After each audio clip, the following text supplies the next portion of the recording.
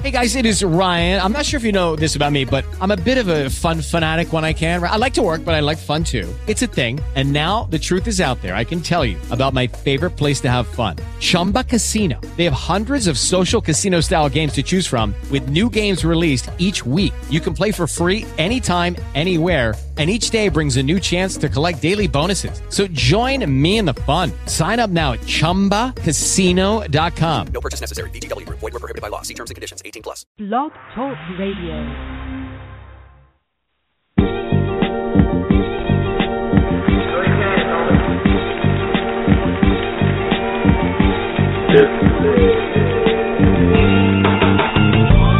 Real sports guys.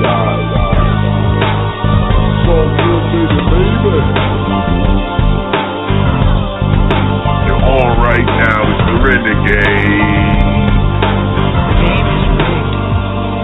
It's the People's Radio. It's RSG up in your headphones. Allow me to introduce the illustrious Queen Anne Hoop. Marcus the Game Changer. The 7th, Jackson. D. Will, the ill executive.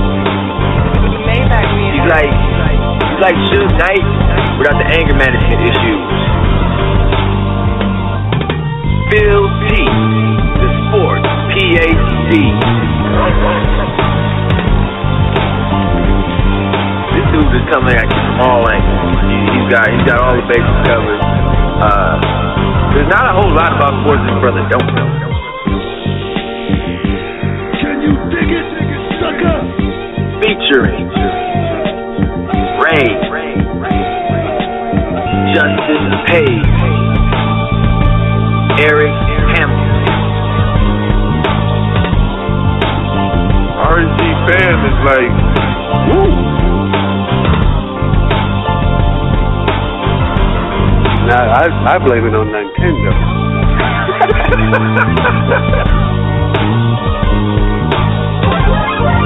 It's definitely a gin party around here. Definitely a gin party. Don't bring any Kool-Aid. You don't get no better than this, baby. I want winners. You guys act like this. Pick it up a little bit. Okay? Get your chin up. Smile. Smile. Anybody can be beat. Don't get no more realer.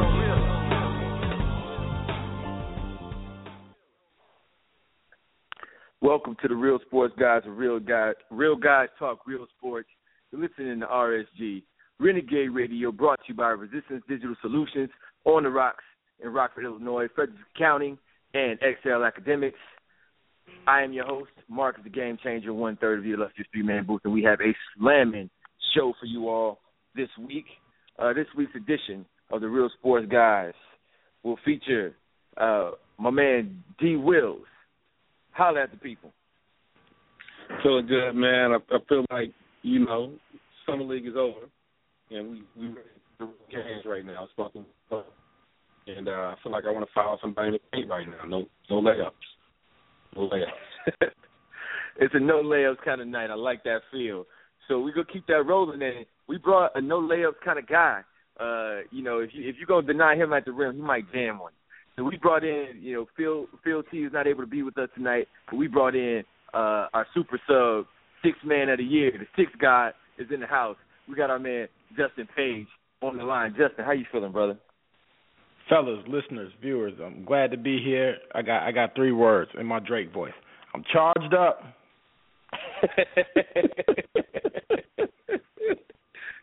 Well, let's get this thing going as only we can. Again, you're listening to the Real Sports Guys, brought to you by Resistance Digital Solution. All guests and hosts appear via the Frederick Accounting Gateway. Frederick Accounting is the official accountant of RSG. Make sure you hit them up and tell them the Real Sports Guys sent you. Tonight's edition of the big show, we will get into what's beef. All right, we're going to talk about Drake and Meek Mill and some hip-hop beef that's been brewing. We're going to provide a little historical context. You got three hip-hop heads in the house, and we're going to kind of just talk about, where we at with the hip-hop game and how we feel about this particular beef, but then transition that over into sports beef. There's been a lot of beefing in the sports world. This is a slow time of year, so guys been kind of going at each other a little bit. Some very funny, interesting things have been happening. And obviously, social media, in particular Twitter and Instagram, are great facilitators for foolery. And so, obviously, there's been a lot going on. We're going to get into all of that. Then we got Justin in the house. And, again, when you bring the sixth god into the game, Lou Will, you got to let him shoot. You got to give him the ball. So that's what we're going to do. We're going to ISO Justin for a minute. And you guys have heard my take on the NBA offseason. And, D. Wills is gracious enough to give me a lot of praise around how I follow the game and my perspectives on the league. I think Justin is right there. Justin is definitely my contemporary, definitely my peer when it comes to following the league and having fresh and interesting perspective on what's going on in the NBA. So we're gonna peek into his mind, step into his world, and see how Justin has seen everything unfold over the off season, which has been a very interesting off season for the NBA. We'll hit you off with the Resistance Digital Dog of the Week, and then we will get into some NFL training camp talk. We're going to talk Russell Wilson, Tom Brady, LaShawn McCoy. Whoa. We're going to get into that. We're going to talk about Hard Knocks. We're going to talk about maybe we get into HBO Ballers, the new TV show HBO has got going on. We got so much to get into. This is going to be a very diverse show, as we always try to keep it diverse. Again, the real sports guys, the realest guys on the radio. This isn't our day job, so you're getting 100% barbershop rap. You're getting 100% at the bar talk. This is how we get down, all right? So let's just go ahead and jump into it. This idea of beef and what's beef, right? You got hip-hop heads on the line right now, on the mic, and we've all grown up with hip-hop, and we've all grown up with aspect of hip-hop of competition, right? It's a competitive art form where you are battling to be the best MC, beat maker, break dancer, whatever it is you do, you got to cut your teeth and earn your chops, pay your dues to be given respect. You have to earn that. And what comes with that is beef, rivalries, competition. It comes with that territory as you try and climb that ladder to the top of your respected art form within hip-hop. Now, before we get into kind of the recent beef, the most recent manifestation of hip-hop beef and that competitive aspect of hip-hop, I just want to check in with guys. I rarely get to really dig in and talk hip-hop with folks anymore. Hip-hop has died like 3 times, right? People have pronounced it dead like 3 times, but yet it's still alive and kicking. And I want to just check in with you guys on where you are with hip-hop as an art form. Is it something that you still are into, right? So let's start there. Is hip-hop something that you're still plugged into in some way, shape, or form, and what form are you plugged into it? I'll start with you, D. Wills, and then Justin. I know you're going to have a lot to say, so I'm going to have you jump in after D. Wills. So D. Wills, lead us off. Well, I mean, I'm probably the oldest school hat on the mic tonight, and I'm one of these old guys that have an appreciation for some of the young artists. There's a few who are trying to hold it down for folks, but I watched. I don't know if you had a chance. They had it on. I think it was on Showtime. Public Enemy in the studio in London. And it just reminded me of cats who made timeless music. Like, I was sitting there watching it, and I was thinking, and listening to Chuck D talk about how people actually develop their lyrics. And he understood how DMC or KRS-One or their approach, they studied in a way that, you don't see as many cats studying today. You could tell the difference between the young cats who actually study and the ones who are just not just there playing hooky in class. And so when you think about beef, it's hard for me to really get serious about beef. I mean, a real beef is Boogie Down Production and Juice Crew. It's Ice Cube and NWA with no Vaseline. You know, it's LL and Kool Moe Dee. I mean, when you listen to I'm Bad, you can still put that on, and it just gives you chills. Like, it came from somewhere. You know, it's even a real Roxanne and Roxanne Shante. You know, it's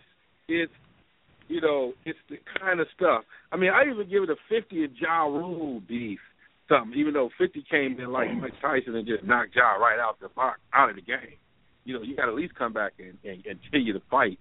But today, you only got, you know, think about what Kendrick Lamar did. Kendrick Lamar laid it down, tried to come back, but then, you know, beef back in the day where people would say who they talking about. There wasn't this subtleness. This wasn't this shakiness. And he kind of shook up the game, and that tells you when he was just old school. He just came out and studied the game, and everybody seemed like they were shook. And so there are some cats, Big Sean, you know, some of the cats I like that have a good sense of the game. But when I see beef like we're about to talk about tonight, that stuff's built on some soft stuff. It ain't built on fertile ground. It ain't built on, you know, are you better than me? It ain't built on no Jay-Z, Nas type stuff where we going to see this is competitiveness. Can you really come with it? We'll snipe at you, then I'm going to apologize on stage type stuff. That never happened in real hip-hop. Okay. So you mentioned Big Sean as somebody, you know, repping for Detroit, somebody that you're listening to. Are there any other young cats that you're listening to out there? Are there any other young cats that you're kind of plugged into right now? I'm plugged into, you know, I like Kendrick. I like a lot of what he.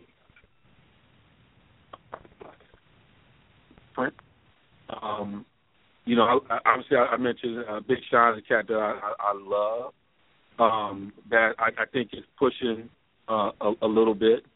You know, those are some cats right now that come to mind that I feel like, you know, they're trying to do more than stand the test. They're trying to stand the test of time when they come at the game in a way that other cats don't like. I mean, even though we're talking about this stuff, I like some of the stuff that Drake does. You know, so I'm not mad at him, you know, on this kind of stuff. But you know, I think those are cats that I like. Okay, all right. I'm gonna pull Justin into the conversation. Justin, you still plugged in, and if so, you know, how plugged in are you as far as your interest in what's going on in the game? I would tell you I'm absolutely plugged in. First and foremost, let me preface my statements by saying I am an 80s baby at heart. I am true to my roots, and there hasn't been a true rap beef since Biggie and Pac.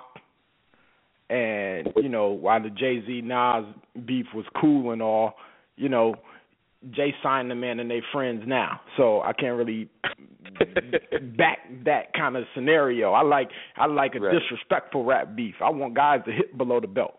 And when I'm telling you this is going to be our closest thing to a real rap beef, Meek about to eat Drake. He about to take that man lunch money. And Drake messing with the wrong street guy. And the streets of Philly is about to rep for Drake, and I'm excited for what's next. A little disappointed in Funk Flex for hyping us up for 7 p.m. last night. I was definitely tuned in, and he let me down, but I know Meek Mill will not let me down. And I'm looking forward to all this rap beef. This is going to be the best one since Cannabis and LL Cool J. Mark my words. Meek's about to come out with a classic. I am definitely tuned in. As I said when I started the show, I'm charged up. So you enjoy the back and forth of it all, and kind of how, you know, a little bit of that pressure to perform kind of get some cats to raise their game to maybe a level they couldn't raise it without that extra motivation, so to speak. Absolutely. I'm a little disappointed. Drake, while I felt the song was crafted well, it was well executed, I don't think he hit below the belt enough, and I think he was a little too soft with his delivery. And I know Meek eats off of that kind of, you know, that kind of environment. Like he senses that softness, and I think the streets of Philly are just about to come out in every bar he spits in response. And this is the type of rap beef I'm looking forward to. Absolutely. Absolutely, excellent. And so, I'll kind of answer the question. I'm on the same page as Justin. I'm a 1980 kid, 1980 December 23rd, right? So I again, as I said on the last one, Mike D. Wills and I did, I am a kid who, a young man, an adult who could qualify as a millennial, but I reject that. I'm a Gen X kid, right? I'm a Generation Xer. I ain't no millennial. Millennials are soft. Come on. So I don't get down like that. I'm Gen X because that's how I was brought up, man. That's how I came into the game. My older cousins and older cats around the way put me on like that, and so that's kind of how I orientate myself to the way I see the world and the way I interact with the world. And I'd echo a lot of Justin's. If I went deep, I'd echo a lot of Justin's sentiments around the concept of beef. With this particular beef, to kind of take the conversation in a different space, what makes a good beef for me is when I learn things that I didn't know about a rapper, right? When you start unveiling those secrets, you know what I mean? That's what, like when Pac came out and was like, yeah, I got your wife, that right there, that's beef. Like when you airing secrets. Summer Jam screen, when Jay-Z put up the picture of Prodigy in the ballerina costume, that's real beef. That's where you're unmasking. You're undressing a cat in front of people. That takes you back to the cafeteria, right? That takes you back to the lunchroom, whether it was gunning, snapping, heating, baking, whatever you called it back in the day. You know what I mean? That's where beef originates from. With cats are outing you in front of people. That's a good hip hop beef. And when there's disdain and anger behind it, as long as again, it doesn't have to. We ain't got to get into gunplay now. It ain't that serious. But as long as you keep it on wax and you bring that ferocity, I think that's what makes a good beef for me. And as you said, in critique of Drake's answer, Charged Up, I agree with you.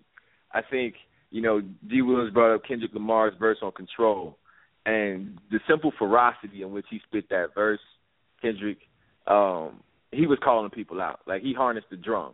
You know what I mean? We talk about our African roots and how the drum was used as a signal and a communication tool. He harnessed the drum right there. He harnessed the drum, and he sent out a call, and he really didn't get a good response. But he sent the call out that, hey, if I named you, you have an invitation to say something back. And a couple of cats, kind of came with it a little bit, but the ferocity wasn't there as his initial blow. Sometimes that first blow can knock the wind out of a cat. Yeah, so true. If you're gonna strike, knock him out. That's what my mama always told me. If you got a swing, that first one be a good one. So I think that's why I think Meek's response. That's why it's so important. Meek's got to knock him out. It is because Drake didn't knock him out, right? Drake Meek has to come back with a vengeance, right? Drake had the first response where he came back and he said, I signed up for greatness and this comes with it. I thought that was an excellent response, right? Like, yo, this is a part of the game. This is what I signed up for. He wasn't mad. He wasn't salty about it. Like, this is just what it is. I appreciated that statement because it spoke to Drake's perspective on what he's trying to do. If he's trying to be the greatest, you got to know cats are going to come at you. As Jay-Z said on Light Up, on off Drake's first album, they're going to try to distract you, with silly rap feuds. That's how it goes. That's the game, That was an old cat speaking to a young cat on wax. So, that's how it goes, and that's what comes with it. So it was good that he recognized that. It's good that he at least had that wherewithal to be like, you know what, this is what it is. I ain't mad at him, but this is how it goes, and here we go, So let's put on our shoes and let's get to running. You know what I'm saying? So in sports, we've had some sports beef lately that, we had the Shaq and Scottie Pippen deal, which was hilarious, right? And this brings up a conversation I wanted to have in particular with you, Justin. We only get to talk on the show. Scottie made some comments earlier in the summer, or it got out that he said that he was LeBron before LeBron, right? And I have a problem with how people responded to Scottie around that. Is Scottie necessarily on LeBron's level? No, he's not. But I think people are playing Scotty like he was a second fiddle. And, I listened to Russillo and Van Pelt, and they were like, yo, there was never a more clear-cut number 2 in the history of basketball than Scotty. Like, you go Magic, Kareem, it was kind of a 1-1A. You go even early in Miami with D-Wade and LeBron, it was a 1-1A. Shaq and Kobe, 1-1A.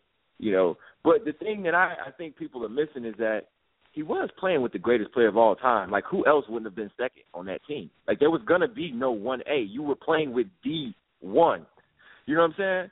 It wasn't like you was playing with a dude that's on the list. You were playing with the dude at the top of the list. You were going to be number 2. Like, there was no ifs, ands, or buts about it. I think if Scotty was in some of these other combinations, he could have been a 1A. I don't think it's that outlandish. I think he was a little off base, and I think Scotty got a little bit of he may be going through a midlife deal right now because he's just out there too much trying to pump himself up. I don't know if he's bored. He ain't got nothing to do. Justin, what are your thoughts on the Shaq and Scotty beef over Instagram? They sent out a couple pictures. Shaq called Scotty a second fiddle. Then Scotty fired back and said Shaq knows a lot about being a second fiddle and posted a picture of Shaq and Kobe. What are your thoughts on the whole Shaq-Pippen beef? Is it something that even caught your attention? It absolutely caught my attention. Anything that has to do with the game catches my attention. I'm kind of a junkie like that. I'll admit it right here first and foremost on RSG Radio. And I'll tell you this. In the words of my good brother Charlamagne the God, Scottie Pippen need to shut the F up forever. Scottie Pippen was absolutely a number 2. Scottie Pippen, without disrespecting my basketball acumen, I'm going to tell the world he was not in my top 50 of all times. And with the new players, since they did that, 10 plus, maybe even 15 years ago at this point, Scottie Pippen is not a top 50 player of all time. Wow. MJ carried Scottie. Wow. Scottie, don't get me wrong, he was a ball player. He was definitely the second best player on that team. He was a heck of a defender. He that's the best I can give him. He was a heck of a defender and a good finisher on the fast break. However, Scottie Pippen was not your go-to guy. The second Michael Jordan left that team, he pouted on the bench when Coach called Tony Kukoc's number to hit the game-winning shot. Remember that? Oh, yeah. Scottie, the Bulls' record tanked when MJ left. MJ came back. The Bulls were back to being champs again. Scottie Pippen is not who you think he is. He is the epitome of second fiddle. He's a poor man's LeBron James. The only reason I felt like the comparison was, 25% fair at best is because of the style of play. He shared the basketball. He defended well. He was a do-it-all kind of guy. He could play he could play 1 through 4 at any given time, depending on what was necessary of him. But Scottie Pippen his name shouldn't even brought up in the same name as LeBron. And for him to bring it up, and then for him to try to even come at Shaq like that is disrespectful. Shaq was just having fun. We all know Shaq did a fool, Hollywood, Shazam. Shaq is who we think he is. Scottie, don't take the bait. You know what I mean? He took the bait and Shaq ate him up. You got to think about this, man. The Bulls' all-time best team couldn't beat the Lakers' second team all-team. And I think Scottie was way out of line. That's a conversation that we're going to have to set up one time. I think that's a conversation we're going to have to set up, is talking about debating some of these all-time teams. I think that's a conversation next time we have you on. We're going to set that up. And we're going to set up some all-time teams for some of these franchises. Let's have a little tournament and see who we think will win it. We set up a little bracket and see how that goes. But that's something that we're going to do on this show. We're going to do that because I think that's an interesting debate to have when you talk about the matchups and some of these players. Interesting that Scottie's not in your top 50. I think that's interesting as well. I'm not going to debate it with you. It's your top 50. But I think that's interesting as well. Again, you always bring something. You always bring something new to the table. The thing, what are some beefs, current modern-day beefs or rivalries? It can be individuals or it can be teams, team versus team, that you look forward to year in, year out right now. Well, let me just digress really, really briefly. The reason I don't have Scottie in there is because they robbed my man Dominique. Dominique should have been in there ahead of Scottie regardless of the 6 rings. Scottie would have been 51 at that time. So let me just preface that. So you're talking to a Dominique fan. I wore 21 all through high school and all through college because of Dominique Wilkes. There you go. So I think Nick should have been in there, and then Scotty would have got in there next. But now that with this new crop of athletes, he's pushing 60s, maybe early 70s, but which is still commendable, and much respect to Scottie Pippen for being what he was. Now, beefs I look forward to. I got to take it back to last year. I was really excited about the KG and Melo beef.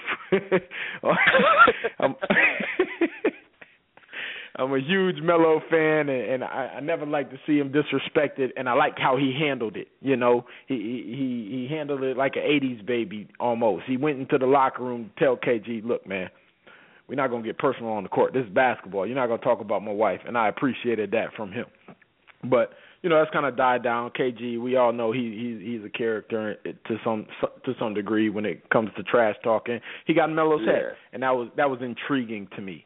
A beep that I'm looking forward to. You think KG DVR'd that episode of Power? You think KG DVR'd that episode of Power? Oh, the second I watched it, I said, "Oh, KG got some new ammo now." Right. I said, "I am tuning in for the Timberwolves and the Knicks next year." Who, by the way, the Timberwolves is putting together a nice little roster, but I'm sure we'll get into that much too. later. So save that. I'm gonna set you up. I know your hot spot, and I'm gonna set you up real nice this episode, bro. So just stay focused, run the play, run the set. And then my next beat that I'm looking forward to, it was more of a rival. I'm looking at this Miami Heat, Cleveland Cavaliers for the next 2-3 years, barring that LeBron James stays the course and stays in Cleveland, and no smiling faces and hidden agendas. And I'm really looking forward to seeing that. You know, I think Pat Riley's done a great job in a short amount of time restructuring that roster. You know, you go to 4 straight finals and you lose the best player on that team, you should really be in the lottery, which they were. And they got the best player to me in the draft at number 10. And I think, you know, signing Gordon Dragic long-term, D-Wade for another year, Luol Deng's back healthy, Hassan Whiteside's coming back, adding Gerald Green. I think the Heat can give the Cavs a run for their money, and I think that's going to be a heated rivalry because Pat Riley, he will not leave this game until he beats LeBron James in a 7-game series, and I think that's going to be the rivalry to watch moving forward. Yeah, and they get McRoberts back. Josh McRoberts is coming back too, and he's a nice role player piece that they'll be adding to that mix. So you're on to something there. You're on to something there for sure. I want to bring D. Wills back in. D. Wills, some rivalries and some beefs, either historically or currently, that historically something that you were into and you got you amped up, or some that are on the verge of taking place and forming that you're interested in watching. Well, historically, you know, I'm from Michigan, and so Michigan, Ohio State, you know, nothing was bigger than Bo and Woody. They didn't like that team. We didn't like that team down south when I was growing up, and I got a feeling it's bubbling up again. Now that Harbaugh's back in the building, and Urban Meyer, that's going to be a good one. Now I'm going to stop you because that's all good and great, right? There's history there, and that makes it that's a big piece of a rivalry. Well, Ohio State is going to clean Michigan clock. Don't clean their clock. I don't care who the coach. Ohio State's third quarterback code. Don't get caught up. They got All-Americans. They got All-Americans red shirting, bro. Yeah. They got All-Americans switching positions. Yeah, and you forget. There's a reason why the guy is coaching up there at Seattle. He beat them a couple times when he's out at Stanford. He ain't fearing that. So I don't know, man. We're gonna stick with football. Is the Ravens and the Steelers. Yes. And they play by women and children. It's all going down, and you can feel electricity. I love when Tomlin walk in. You know, I'm a Steelers fan. Tomlin walk in. It's hard because I know the Harbaugh family too, so it's one of those things. But I'm a Steeler at heart, and I love that rivalry. I want to see them pick back up. They always play hard. And then Ryan is up there in Buffalo, and he and Belichick go at it. It's comical. But somehow he finds a way to find a team to compete. He just kind of gets under Belichick's skin. I love that. But what I love come back, you know, this is a whole, you know, future stuff. But I think he's building a little foundation.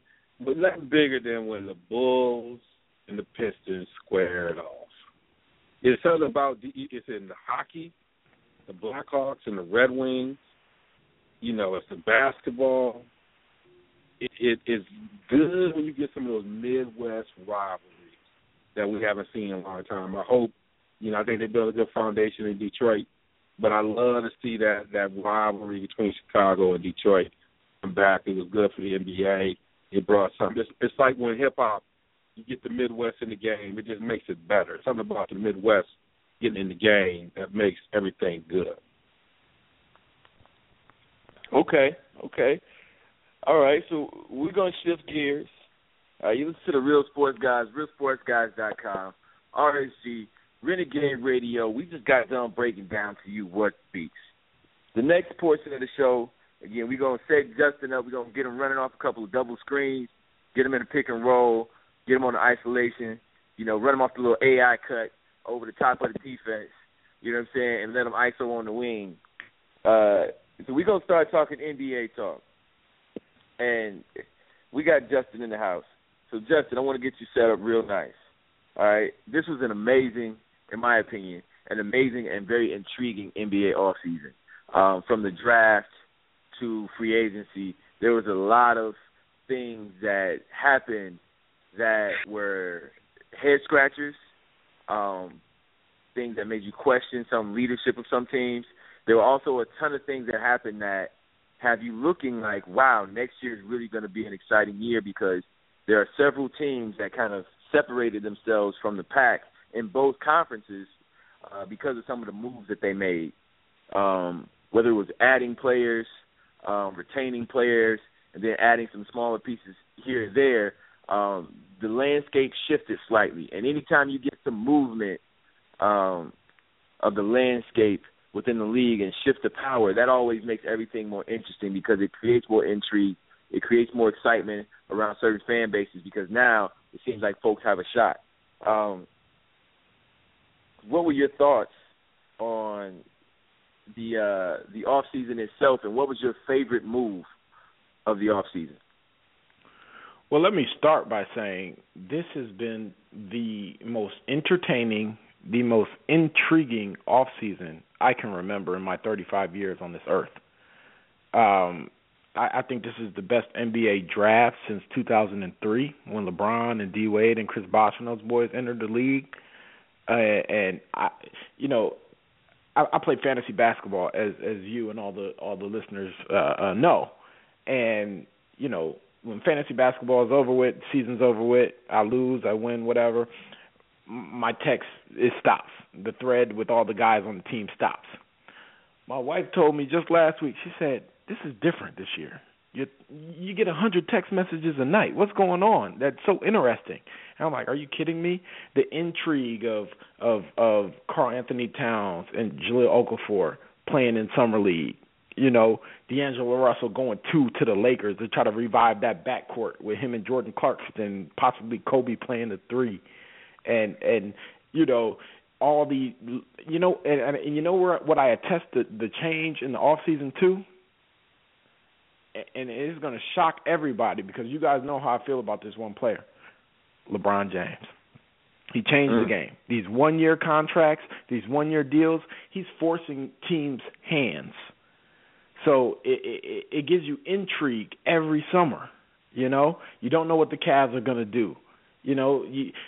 LaMarcus Aldridge, I'll sum it up like this. This year was like foreplay for next season's summertime. You had the big names of LaMarcus Aldridge, Kawhi Leonard, LeBron James, David West, Josh Smith, all these free agents trying to land short-term deals to maximize on their revenue-earning potential when this new TV deal hits. And it all started with LeBron and his one-year deal last year. And it's repeating itself this year. And I got a feeling while LeBron is in his somewhat prime, it's going to continue to happen. And I'm going to be tuned in. I've never been more excited about the NBA in June, July, and August as I am right now. This rookie class, I've really enjoyed, watching Summer League this year, seeing who had game and who didn't. I like the progress. Hold on those thoughts, because I'm gonna set you up for some questions around Summer League. I got some questions for you, but I got a question for you right now as we talk about kind of. So you're talking about Summer League, and that's a different end of the spectrum. We want to go to that other end of the spectrum of the league where we're talking about some of the power teams, some of the teams that are there. When you're talking about Summer League, you're talking about teams that are trying to get there. They got some pieces that are intriguing and trying to develop those guys. I want to talk about the teams that are there and some of the moves that were made. First question I got for you. Is LaMarcus Aldridge to the Spurs the cheat code move? Did the Spurs, Absolutely. How do you feel about that move? Absolutely. Puts them to the top of the list. I got them over Golden State right now. Power rankings in the West Coast, I got to go Spurs. Got to go Spurs. All right. But not just L.A. You got to go David West, too. You know? Mm-hmm. I think it was foolish to leave $11 million on the table, but I think that's going to catapult him to a champion, and he'll recoup that $11 million on the back end when he says, I'm David West, NBA champion. I think LaMarcus Aldridge, I think I say L.A., LaMarcus Aldridge and D. West deal is going to catapult the Spurs to be the number one team in the West. And I think the Tim Duncan, David Robinson is a great comparison. I think like David passed the torch to Tim Duncan, I think Tim's going to pass the torch to L.A., and you know what? I see the Spurs in the finals next year. Absolutely do. And what the reason I call that the cheat code move is because, you know, you doing your 2K15 or back in the day when I was in the Madden Hardcore, when I played video games, you know, oftentimes video games for me was something I did with my boys, right? It was something that I enjoyed competing against my boys with, but it was like that downtime, you know, when I was in college between practice and studying, and I'd play a game while I was studying, and I love the franchise mode, right, on Madden, and I love the association mode on 2K, just like manipulating different things and making moves and setting up franchise. And the Spurs have, like, the cheat code because they have, like, the trade filter off, right, where you can just make whatever moves you want to make. And you can have, like, a 20-year run. You know what I'm saying? And with getting LaMarcus Aldridge and locking up Kawhi Leonard, and then with the cap going up next year and the year after, they just put themselves in position they have 2/3 of their next big three already on board. And that's just maddening. You know what I'm saying? That's just maddening. This is like really, I mean, they're cheating, but they're not cheating. You know what I'm saying? But that's like the cheat code. You know what I'm saying? That's like the old Contra code. You know, get you 99 Absolutely lives. Genius. I like the way they're doing it much better than like the way that the Miami Heat and LeBron James and the new Cavs and LeBron James are doing it. I like how the front office is making the moves and not the player. Yeah. So I think this is just fantastic what they did. Not even not in just the short term, but the long term. You know, they're one more player away from having another big three set up and potentially putting themselves in position to have a historic run as a franchise where, you know, it's been a great 15 years, and they could be set up for another 10 years. You're talking about a 25-year run of excellence. Nobody's been able to do that in any sport. You had to go back to John Wooden's UCLA team to talk about a team being consistently at the top of the league the way the Spurs have been for the last 15 years. And now they've set them up to extend that, you know, possibly another 10 years. That's pretty ridiculous when you start to think about that. Another question. So you had them ahead of the Warriors. That was another question I was going to ask you. Where do you rank them? And then I wanted to get your thoughts on Kevin Love going back to the Cavaliers. And where do you see that putting the Cavaliers in your pecking order of the Eastern Conference? And talk a little bit about the East, because the East has improved a lot. So first, touch base on the Cavs, and then just tell me what you think about the Eastern Conference. I'm going to tell you this. What's the song? The East is in the house. Oh, my God. The East is back.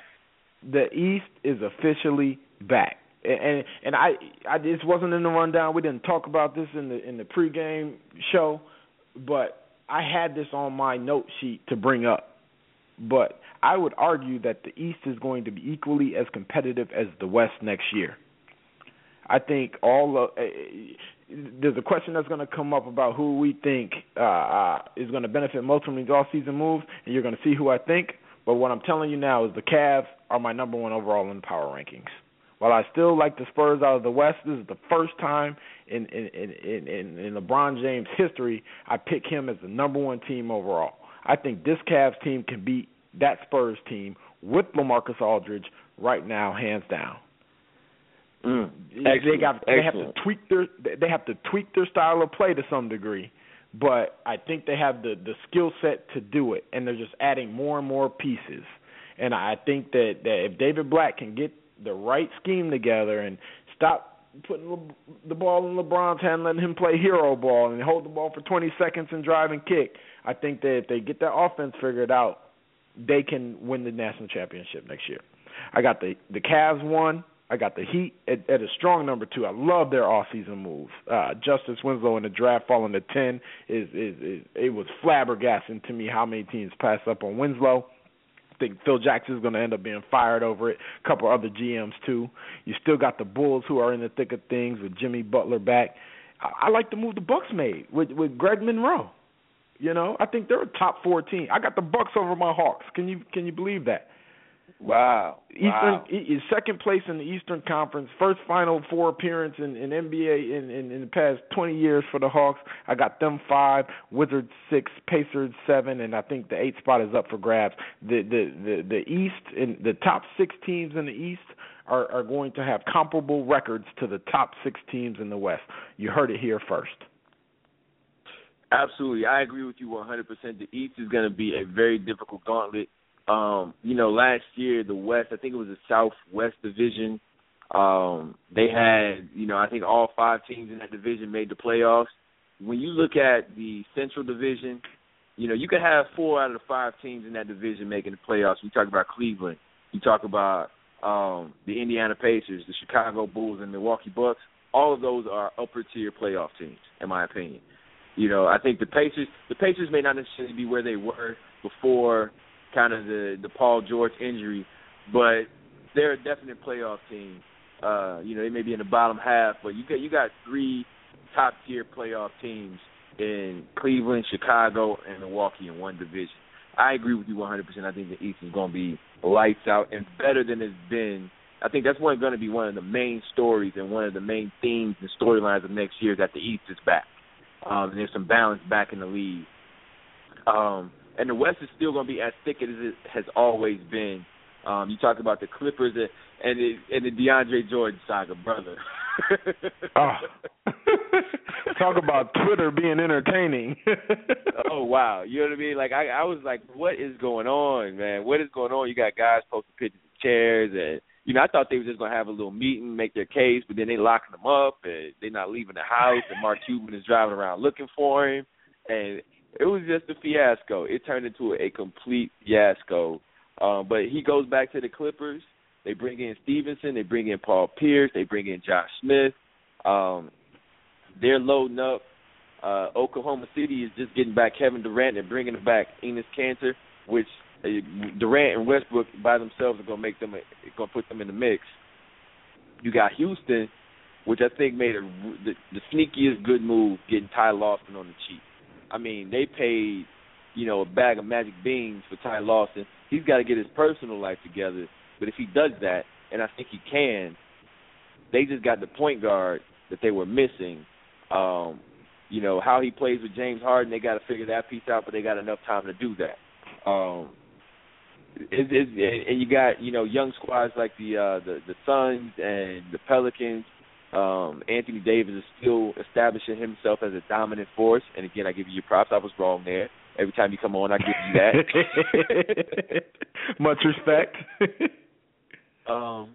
So what was your worst move? What move do you think set a team back from this NBA offseason? I'll tell you what. I got a couple ideas here. And the first one was Mark Cuban. Mark, what are you doing? First, you blew it with DeAndre Jordan. Once you get a guy, make him confirm, make him sign a letter of intent, something to get him fully committed. He dropped the ball on that one. But who in the world gives Wes Matthews $70 million over 4 years? That was now you know you're pushing the button. by That's a Madison guy. Now you pushing the button right there. I'm telling you, I've been looking at these deals that these players are getting, game changing. I said I need to get back in the gym. You feel me? This man got I hit the Wes corner Matthews. three. I can still play D. I know I can D up. This injury would cost most people their career. It got him $70 million. Thinking that it was going to catapult him, Dirk, and DeAndre Jordan, along with Chandler Parsons, to a big four, which never came to fruition. So I got to give Mark Cuban the biggest F. I think Phil Jackson, he had a blunder by not giving Greg Monroe what he needed to be comfortable. And when did the New York Knicks lose to the Milwaukee Bucks, right? And then last but not least, now, mind you, Wes Matthews takes the cake, but if I'm Sacramento, oh my gosh, You got one. You chose George Karl over DeMarcus Cousins, so who knows how that's going to end up. You pay Rondo $10 million when at best he was going to get a veterans minimum deal given his fiasco last year in the playoffs. You know, you draft Willie Cauley-Stein, who can't throw a stone into the river from 2 feet away. And change his middle name to Trill. Who's what's that? And change his middle name to Trill. Yeah, like, come on. That, to me, he's a hat to the back guy. Remember? You change your name to Trill, you're off my board. I can't draft you if you change your name to Trill. Okay? Not when I got DeMarcus Cousins already. Not when I got Rondo. No, I can't have those three in the same locker room. You got a team full of knuckleheads and a 60-plus-year-old coach who was near retirement. Who's a knucklehead? And was on his deathbed. Oh, my God. And he's a knucklehead. George Karl is a knucklehead. Any Bucks fan all of them are knuckleheads. That whole squad is full of knuckleheads. Yeah. That's you got Rudy Gay, who just an overshooter. I don't know what they're thinking over there. They tried to get Josh Smith, which I didn't understand. They've been trying to get him for the last 2 years. It's like right. Like I said, so I'll sum it up like this. I wanted them to get Josh. I wanted them to get Josh because I just wanted it to be a total tire fight. I just wanted to see what would happen, right? It's what we all want to see what would happen. What if you got 5 crazy on one team? Like, what would that? You can't have that on one team. You can't have it. So the worst pickup by far, to answer your question directly, the worst pickup by far was Wes Matthews at 4 years, $70 million.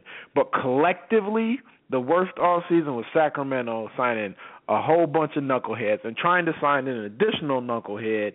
And, oh, my God, they're going to stink for years for this. And they need to move DeMarcus Cousins and get that man out of his misery because he's arguably the best center in the game. Yeah, I liken what Sacramento did to, and D. Wills will appreciate this, to The Wire. When Bunny Colvin was in the schools and they created a classroom for the corner kids.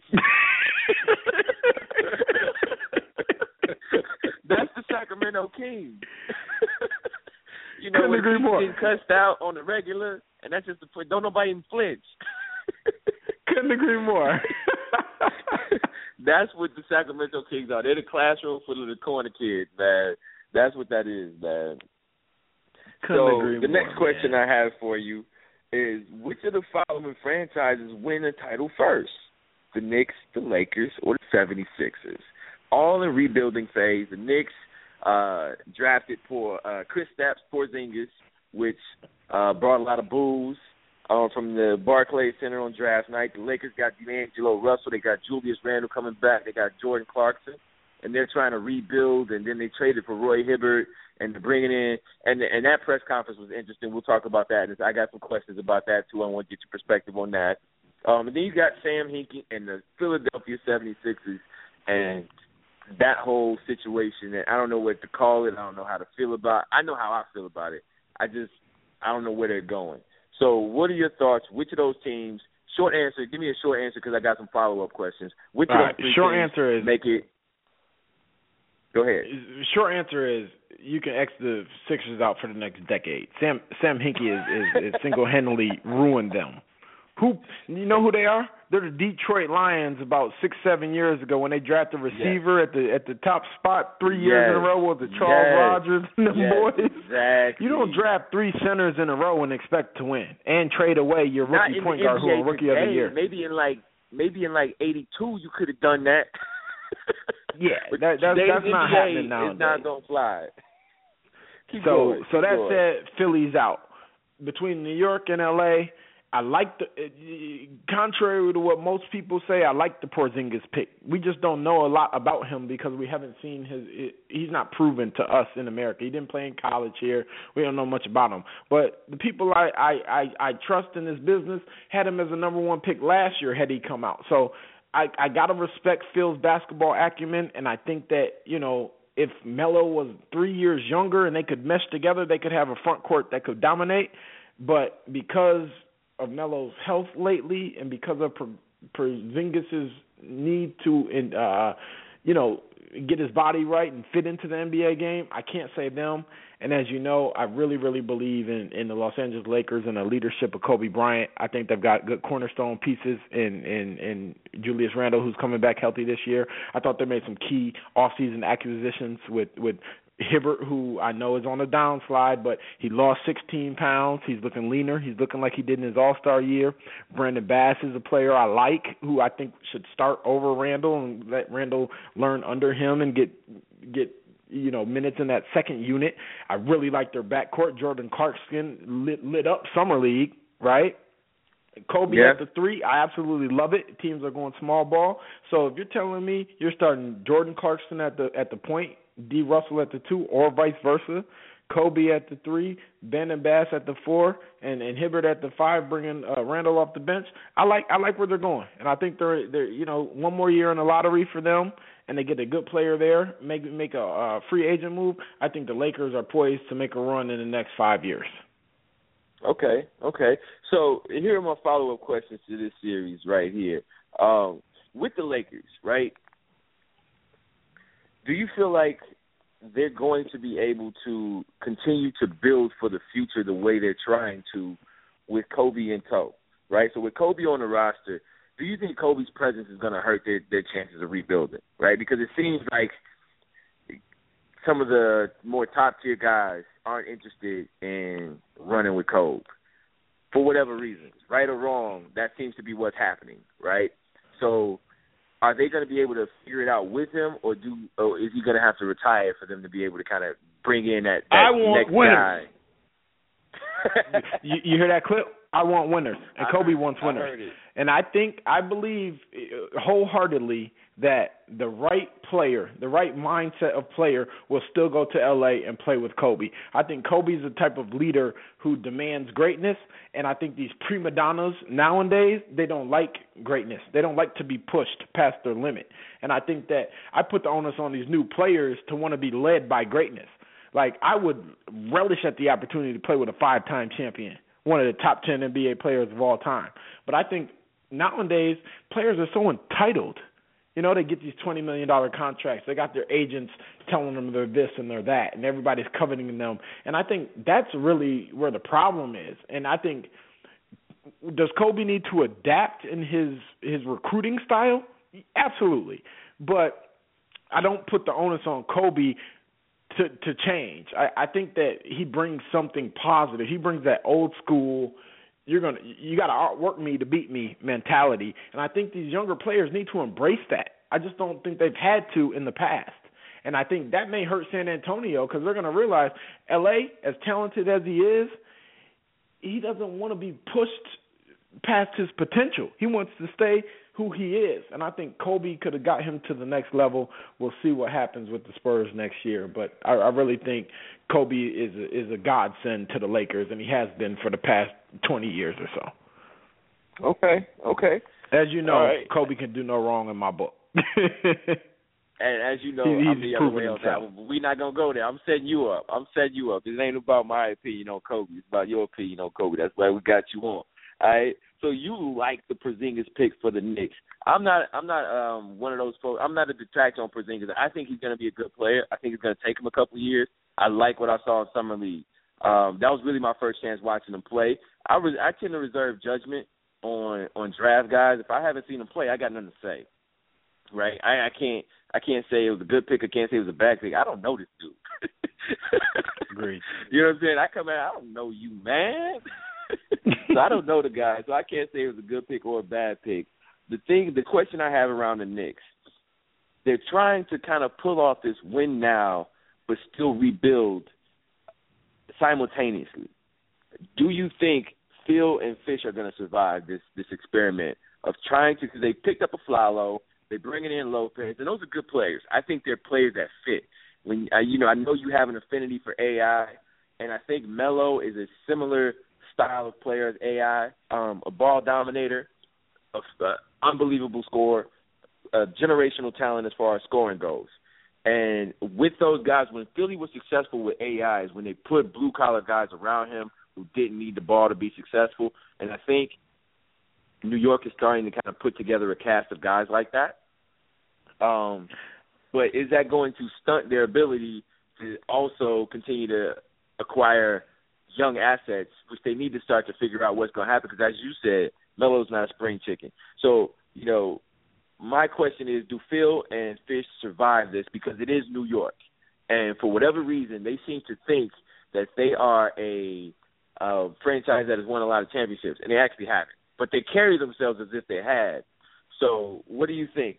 Do they survive this whole Knicks experiment, Fisher and Phil?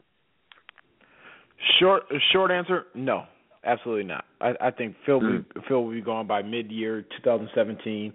I think it's too early to judge his progress just yet. He's only been there one full season, 2 off seasons now, and I'm not overly impressed with anything he's done. He hasn't brought in a big-name free agent, which that's what they brought him in for. His draft history is questionable at best. We need to see what Porzingis does. I don't think Porzingis is going to change the Knicks this year, but I think 3 years from now he could be the cornerstone of the New York Knicks. That said, New Yorkers, even in the social media era, everything is right now. We're all creatures of the moment, right? So he's in the lottery this year. He's going to be in a lottery next year. That you can pretty much put that in the bank. New York fans, 2 years in a row in the lottery, and then if he bombs again in the offseason next year, he's done by All-Star break 2017. I don't see him or Derek Fisher making. I think Derek Fisher may be made the scapegoat next year if they get off to a bad start, which I believe they will, unfortunately. And it's just a travesty, man, because New York, being the mecca of basketball and Madison Square Garden being as important as it is to the NBA and to all the players in the league, I don't see Phil or D. Fish making it out, and it's a sad day for New York. Okay. And for Melo, who I love, as you know. As we know. It's well documented. Going to Philly now, you're not a Hinkie fan, and I'm not a Hinkie fan either. I'm out on Sam Hinkie. I'm out. When he took Okafor, I almost threw the remote at my television on draft night. I had to really take a second and calm myself down. I think I texted D. Wills at PhD, and I was just like, there's a reason certain franchises suck. It's because you do things like that. You got Moutier on the board. You got Porzingis, who at least makes more sense than Okafor did, and you take Okafor. I was done. So now they have these 3 big guys. Noel showed great progress last year. I owned him on one of my fantasy teams, and I kept him all year, and I got to watch his numbers improve throughout the year. He's a defensive monster. Still figuring out the offensive end of the court, but his offense got better as the season went along. I think he has potential to be a very good defensive center. He's a guy who can guard, at least 3 positions. He can guard all the forward positions. Small forward, power forward, center. He can guard them all. Offensively, he's a good pick and roll man. He's a good dive guy. You can do the Tyson Chandler lob thing if you got a good point guard that can set him up and get him the ball. He can be a DeAndre Jordan type offensively down the line, and his free throw shooting improved to the point where that's not a liability. You got Embiid, who he may go the way of Greg Oden.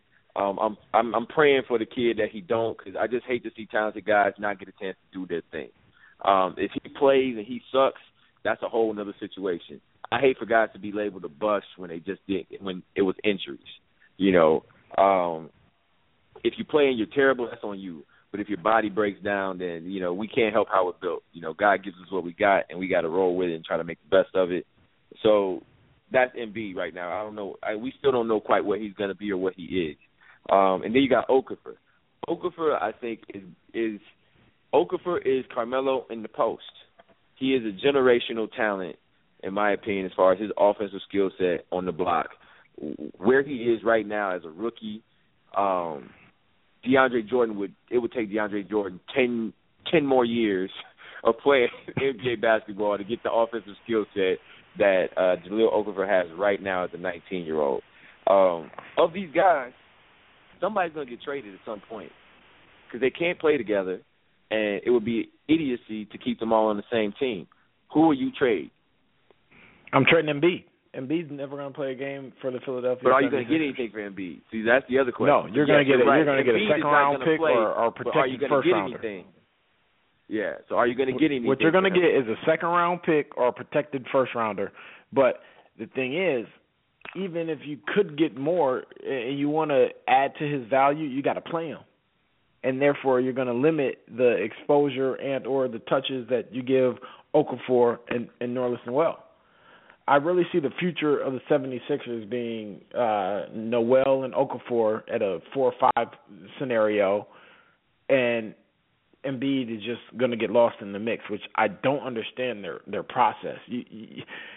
It's flabbergasting to me that you got Emmanuel Mudiay on the board and Justice Winslow on the board and who did the Pistons? Stanley Johnson on the board, and you don't take a guy like that.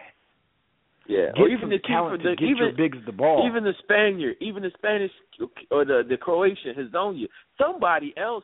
Don't take another center. Don't take another. I told you, they're the Detroit Lions of the 90s, man. When they did that 3 years back-to-back, number one pick, they get wide receivers. It's flabbergasting. Hickey needs to be fired. They haven't been good since AI left. And when you look at a franchise like Miami, they can lose a player like LeBron James and be right back in the thick of things 2 years later. It's taken Philly 10 years to recover from losing AI. Why is that? That's not just your GM. That's from the ownership on down. Ever since when AI left, Pat Croce left. When Pat Croce left, that's when Philly went to the bottom. And Philly will never do good until until ownership steps up and starts holding their GMs accountable and their director of basketball operations. Because what's going on right now with Hinkie and these three centers 3 years in a row with the top 3 picks 3 years in a row, they're fogging it up, and I don't like it, not one bit. My wife's from Philly, and she's flabbergasted. Yeah, I'm not understanding it. I'm not understanding it myself, man. I don't get it. So, Becky Hammon, do you think she ever gets the coaching job? Absolutely. I'll give her one right now. I'll give her a Philly job.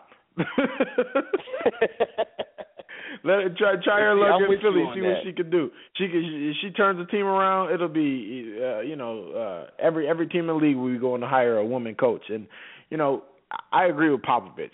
I make light of it saying the woman coach, but at the end of the day, she's a coach, and we shouldn't look at these things as male, woman, black, white. If you're a coach, you're a good coach. Do the job. She was a ball player. She was better than most males. She had a hell of a collegiate career, hell of a pro career, and she got results. Look what she did in this year's summer league. It's unprecedented. Why not give her a shot? If I'm a franchise that needs some publicity, needs that push to get over the top, and you want to try something new, I'm all for it. I'm absolutely all for it. So last thing, I want you to take about 2 or 3 minutes. People get, and I talked about this with D. Wills, casual fans shouldn't watch Summer League. Summer League is for us. It's for me and you and the diehard junkies, because we'll watch Summer League and we know what we're looking for, right? The casual fan will see a box score from Summer League and be like, so-and-so lit it up. He's going to be a beast next year. Not necessarily, all right? Not necessarily. That's not what summer like league Frank is. Kaminsky. What did you see? Right. They call out D. Will's a Wisconsin guy, like Frank Kaminsky. Hey, that's right. So what are your thoughts on what did you take from this year's summer league watching it? Because I know you watched a lot of games. Oh, I watched it all, and I was impressed with Becky Hammond, which we just talked about. I really liked that first game between the Timberwolves and the Lakers. I wanted to see what D'Angelo Russell really had. Being the number 2 overall pick, I didn't love that for the Lakers. And while he turned the ball over, I liked his aggressiveness.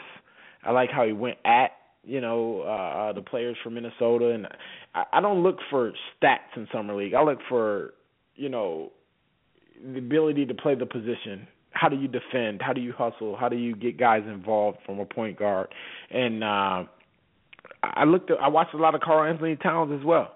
A lot of Jahlil Okafor. These rookies, man, this is the best rookie class since 2003, and that's really what I focused on was who's going to make an impact. And what I noticed is that Towns is the truth. He can stretch the floor as a 5 or a 4. He can play post up. He can play basket to basket. He's got great footwork. He can pretty much do it all.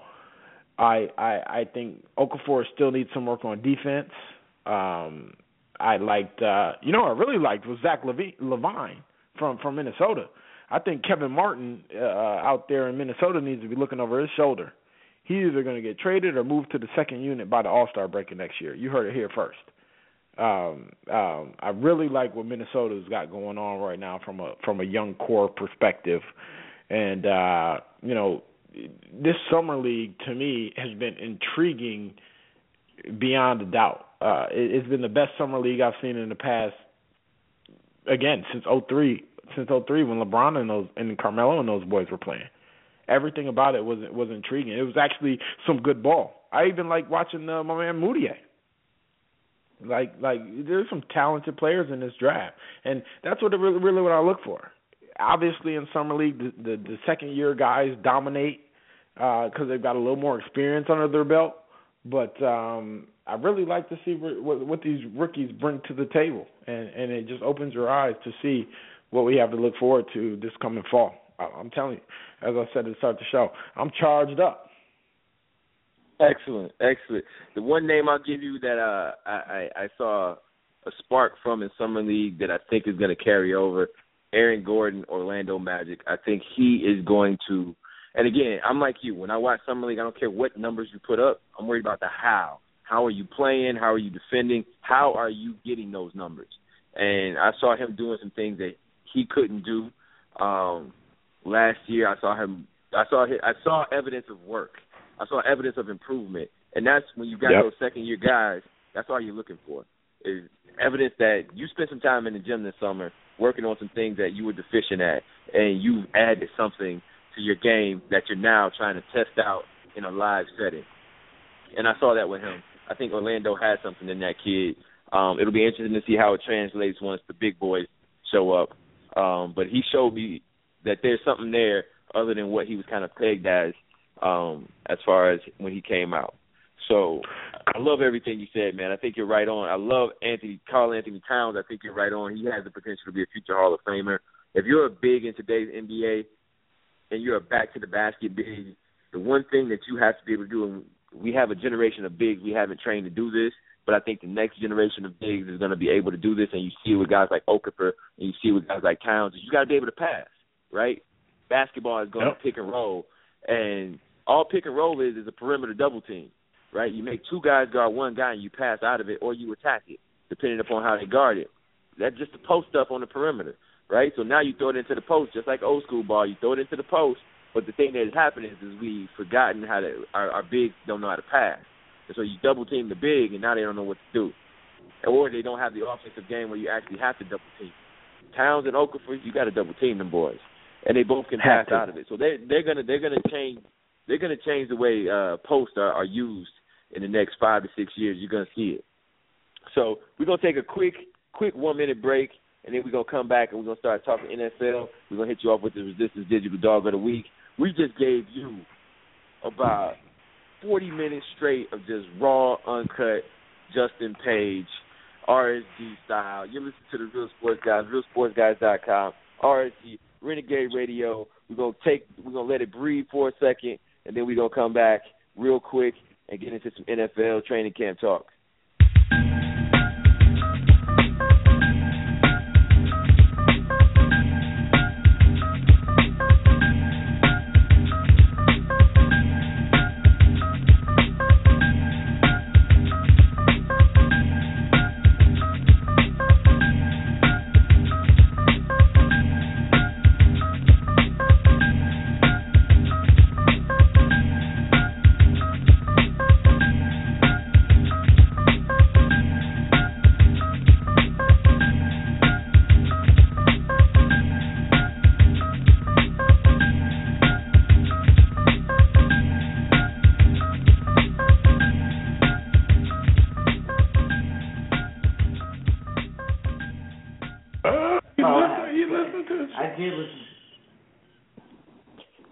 You're listening to the Real Sports Guys, realsportsguys.com, RSG, Renegade Radio, little mass appeal, gang star right there.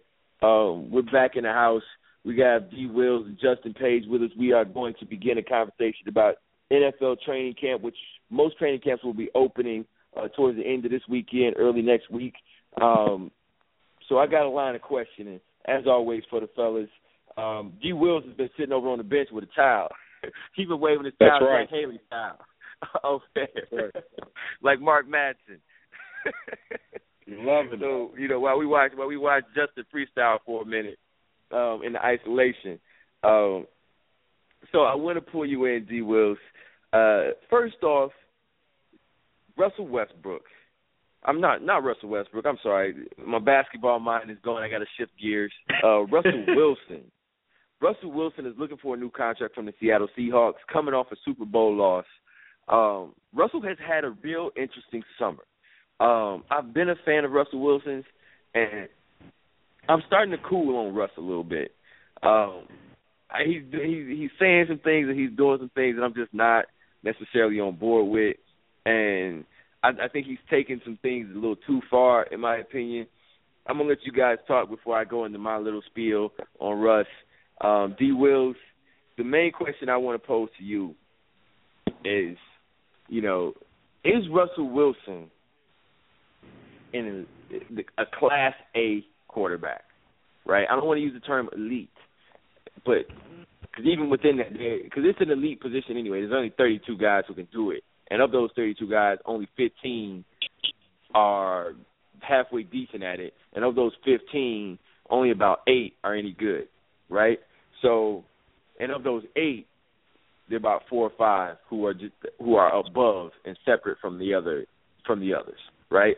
So that class is what I'm talking about, because that's the kind of money Russ wants. If you're the GM, president of football operations for the Seattle Seahawks, are you paying Russell Wilson, Brady, Rodgers, Manning, Breeze money? I'm paying him. Now let me start with this. Now I started with, when he was in the draft, I felt like people were not ranking him correctly, and a lot of it had to do with his height. If you think about it, in his senior season at Wisconsin, he had 33 touchdowns and 4 interceptions. He had most of the history raised in the Big Ten. He had an FBS record passing efficiency of 191. So this guy was, when I watched him and I've had, we watched him. You and I had a chance to really watch him in college, and even before that, at NC State, he was a great player.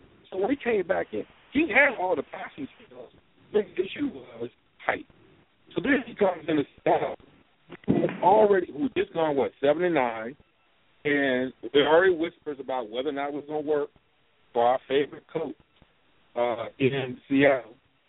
And then he comes in and beats NFC championship, conference championship, and Super Bowl, winning Super Bowl, this Super Bowl.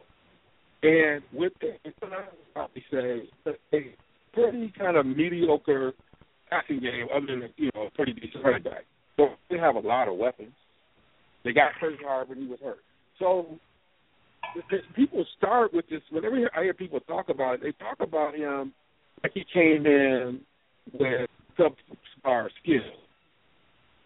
Please, only difference between him and Love was nobody said intelligent. He was doing. He was playing a pro style game in college. So do you do it going forward? I think what makes this very difficult is Seattle has benefited from the fact that they had to pay.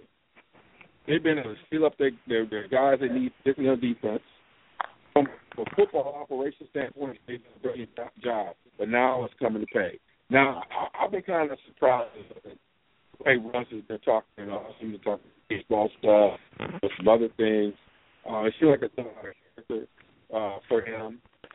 But at the end of the day, when you get on the field, you know that this kid is going to make plays. And he's going to help win. He wins as many games in different ways. You know, as Herm said, we play to win a game. He wins games. And he's won games for them. Talk about defense, but he's won some games for them.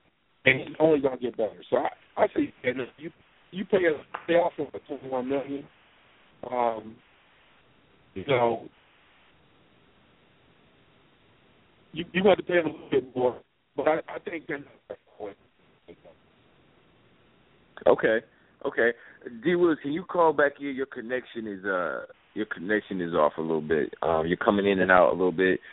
Justin, D. Willis spoke to some points around Russell Wilson about his value coming into the draft, how his height affected where he was picked, and how that allowed the Seahawks, because they got him in the third round, he's on a third-round pay scale, right? And so that allowed the Seahawks to build their team around him. How would that impact your decision whether or not you pay Russell Wilson Class A? And again, I'm talking Manning, Breeze, Brady, Rodgers money. My original thought process was, is he top 5 in anything? Is he a top 5 passer? Is he a top 5 deep ball thrower? Is he top 5 in commanding? What is he the best at? You know, so I figured, no, he's not worth that money. But when you take a step back and you look at what he's done for the franchise and at what cost, he almost gets that D Wade $20 million 1-year deal, that Kobe 2-year $50 million deal. You almost got to pay him for what he did in his past, right? And you also have to think about it like this: is there another guy out there better? Could I plug somebody in here that's better, that's going to guarantee me 2 back-to-back Super Bowls, 1 winning, 1 losing at the very last second, no fault of his own? So when you take back, and you also got to look at, okay, what's the market? Ryan Tannehill is now a top 10 quarterback from a contract perspective. So if you're Seattle, you take a step back. While you don't want to pay him the money, you realize you're kind of handcuffed here, and you got to give the guy his money, pay him for what he's done in the past, and get the guy a contract. Give him the highest guaranteed money, but make the additional funds based on incentives to continue his productivity moving forward. That's how I look at it. Okay, and this is where maybe I'm the contrarian of the bunch, because I think I agree with you. I think the market is going to dictate he should get that level of money, right? So that's what the market is saying. Because, again, like you said, you pointed out very astutely, Tannehill is – guys like Tannehill and Andy Dalton and Joe Flacco have gotten big deals and big money. Jay Cutler. And Russ should get that kind of money as well. Here's a question I pose to you and D. Wills, right? I'm going to say the team. You tell me which unit is better. Which unit is more tied into the identity of the team, right? Green Bay Packers, offense or defense? Offense. Denver Broncos, offense or defense? Offense. Defense. The Broncos? Denver? Come on, D. Wills. You stretch it. Yeah. You know what I said? Denver? Defense has lifted them up. Peyton's arm streak has gone down, man. Man, Denver defense ain't been good for like 3 years. They ain't been good since Tebow. Where was Denver before Peyton? Where was Denver before Peyton? Exactly. They ain't been good. They was 8-8 and praying for Tim Tebow to get him to the Peyton y'all overranking Peyton. I'm gonna let y'all go. D. Wills, come on now. Offense is Denver's this is D. Wills. This is D. Wills' sore spot. We all have these spots, and we're gonna have to settle this. Like I said, we're gonna have to settle these one day. D. Wills. You don't like Peyton, and we know this. D. Wills does not like Peyton Manning, and he is not a fan of Peyton Manning. So, okay, all right, defense for the Broncos because D. Wills don't like Peyton Manning. Hold on. Let me intervene. What did Denver's defense do against Seattle in the Super Bowl? Not this last year because they didn't make it, but the year previous. But up until that point, that defense was dominating, and they did it without one of their top players rushing. I remember. But the defense was solid, D. Wills, but the offense was the story. That was the thing. It was the best offense ever going against Seattle's defense, which was really, really good. That was the story going into the Super Bowl. It was not. The defense was not the identity of that team, man. Come on now. You can't even. And they're playing in a conference when they played the Raiders twice. The Raiders twice, Kansas City coming back. They played against the Sacred Heart of the defense went Cincinnati. against those teams, too. It's not like those teams are running shit. No. And that's why when they went in to play Seattle, it's not like the Raiders are setting the world on fire, putting up 50 and giving up 50. They ain't scoring nothing. They ain't giving up nothing. They suck both ways. All right. I'll give you the offense. New England. Identity. Offense, defense. Offense. New Orleans Saints. Identity. Offense, defense. Offense, right? Seattle. Identity. Offense, defense. Defense. Seattle's defense. D. Wills? D. Wills? Defense. But what I would say is that's a flaw. Okay. Let me finish the exercise, right? So when we're talking about Russell Wilson and him getting paid, yes, he's won. And I think he needs to be rewarded for what he has done. But in the same sense, if you're the president of operations and you're thinking about how can we continue to do what we're doing, you've been able to do that because you got him in the third round and you've been able to load up on your defense. The question I have with Russell Wilson is, can he carry a team where the offense is the identity? That's the question that I think Russell has the answer. And I don't know if he can or not. I'm just saying that's the question. Those other guys, I know they can do that, right? What's his flaw? Like, tell me, what's his flaw? Like, when I look at Kaepernick and everything else, what's his flaw? His flaw is not having good receivers. But he can throw. He makes plays. But has Brady had good receivers? I look at Kaepernick. Sans Randy Moss. Take away Randy Moss. Who's Brady throwing it to on the outside? On the outside, who's Brady had? Yeah, but they were throwing 4 times a game. They were running the football. It wasn't because he didn't want to throw and they couldn't throw. It was because the coach decided he's going to run the ball. It ain't because he can't throw. But see, now this is where I get into one of my gripes about something that Russell said this summer, right? So, right, they wanted to run the ball except on that goal line.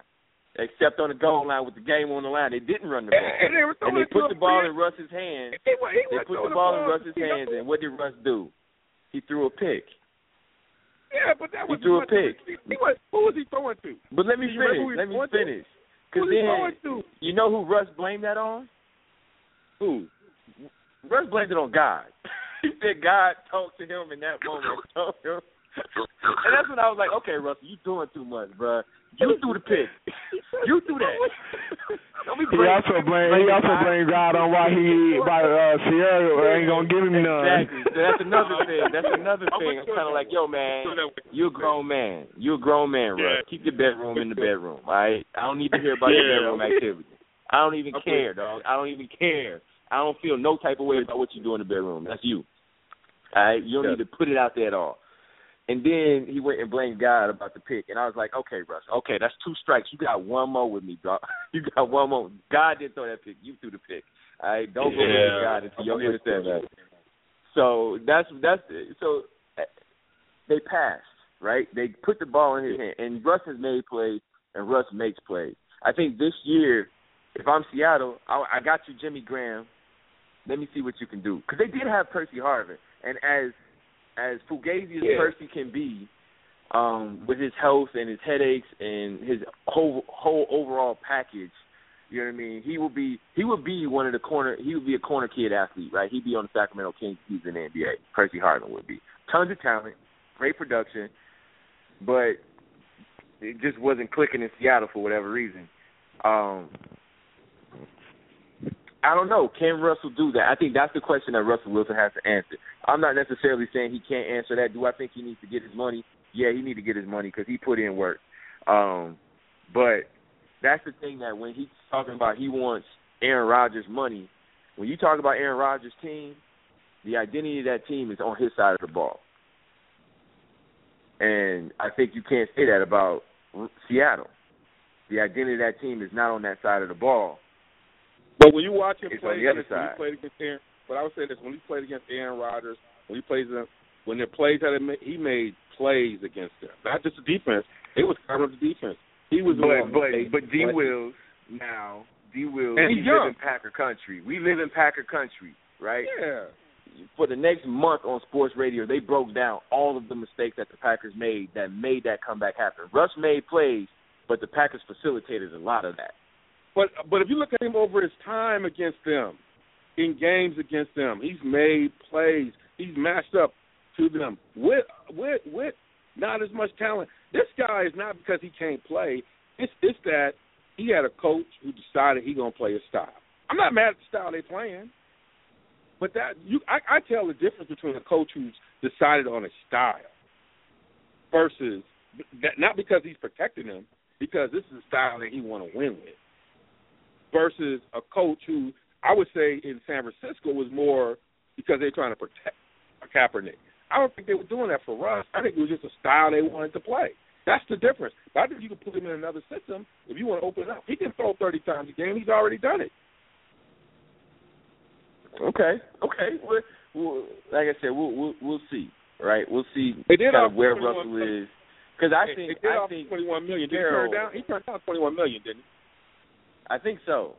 And I think Pete Carroll put him on Front Street on that final play. Yeah. Because you and I all know they should have ran the ball. But I think Pete Carroll was like, listen, you want Aaron Rodgers' money, you want Brady money, go ahead and beat him. And then Russell threw the pick. If Russell completes that pass, Russell could write a check to himself right now. You know what I'm saying? Right. He could write a check to himself. They would just be like, man, just put in a number and we'll pay you. You good. You know. Justin, we're coming up on the close of our 90-minute window. Do you have an extra 10 minutes to kick it with us? Absolutely. I got an extra 30. Cool. I want to hear what you got to say about Brady. We're going to get into this Tom Brady situation. So it came down today, Deflategate, the AFC Championship game. It's been well documented that. So we're doing our first after hours? We can call it, yeah. We can get it in. We're going to get it in after hours. We're just going to run this out, man. Cause we got Justin in the house. We go late. Yeah. I love having him on the show. After hours. Yeah. We got. I feel like we always do the after hours. Hey, right. You got the sixth guy in the house. You got Lou Will in the game. You got to give him the ball. You got to let him do his thing. Yeah. So love the Lou Will signing by the Lakers, by the way. Yes. I think that'll give them some nice diversity in the backcourt. You're right. Lou Will at Atlanta's Pro-Am this weekend. Don't press send, Justin. Now you know. Tell me what's in the after hours. Don't press send. Yeah. Keep it in the pocket, Jeff. Keep it in the pocket. We got right up last time. Like they say, nothing good happened after 2 o'clock.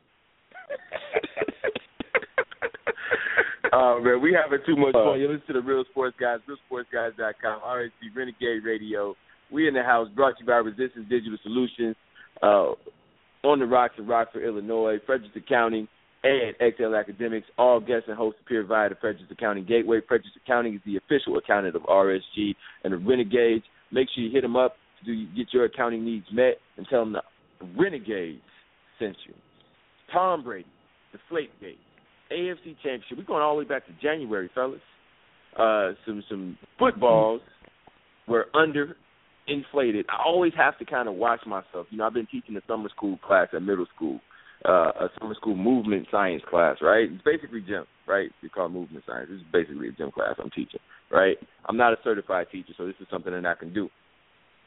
And every time we're playing with the equipment, I have to make sure, because I'm dealing with 12, 11, 13. When I say balls, I got to say basketballs or footballs. I just can't say, hey, everybody pick up the ball. I can't do that with middle schoolers because I'm going to get a bunch of chuckles and a bunch of laughs, and they're going to repeat it, and then the joke's going to be on me. And so I can't have all of that. So they had some footballs that were underinflated, and there was a whole issue and investigation, and a report came out, and it came out that Tom Brady knew about or orchestrated the deflation of these footballs, and we've been going around and around in this kind of cyclical kind of conversation around the penalty. The penalty came down that Tom Brady was going to receive a 4-game suspension. He appealed it. They had a conversation earlier this week with he and Goodell. They offered this brother a 2-game. They offered to reduce the 4 games to 2 games, which just, I don't know why they don't just start there in the NFL.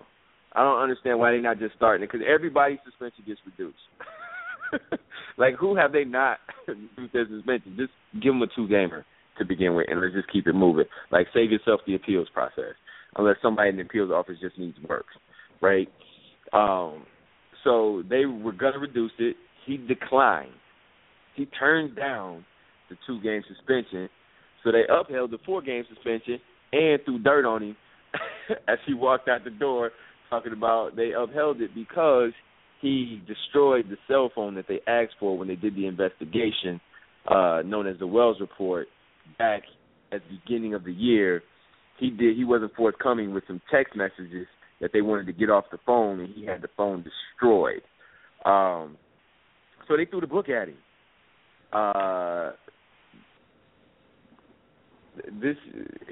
Now Brady's got 4 games. Basically, he's missing the first 4 games. His only recourse at this point is to take it to trial. There's a hip-hop song out in the early 2000s, take that stuff to trial. He might have to take this one to trial if he's going to get off on anything. Justin, you said you had an interesting opinion on this whole situation, and I've been waiting all show to hear it. What you got, bro? Let me ask y'all brothers this. What was the score of that game against Indianapolis last year in the playoffs?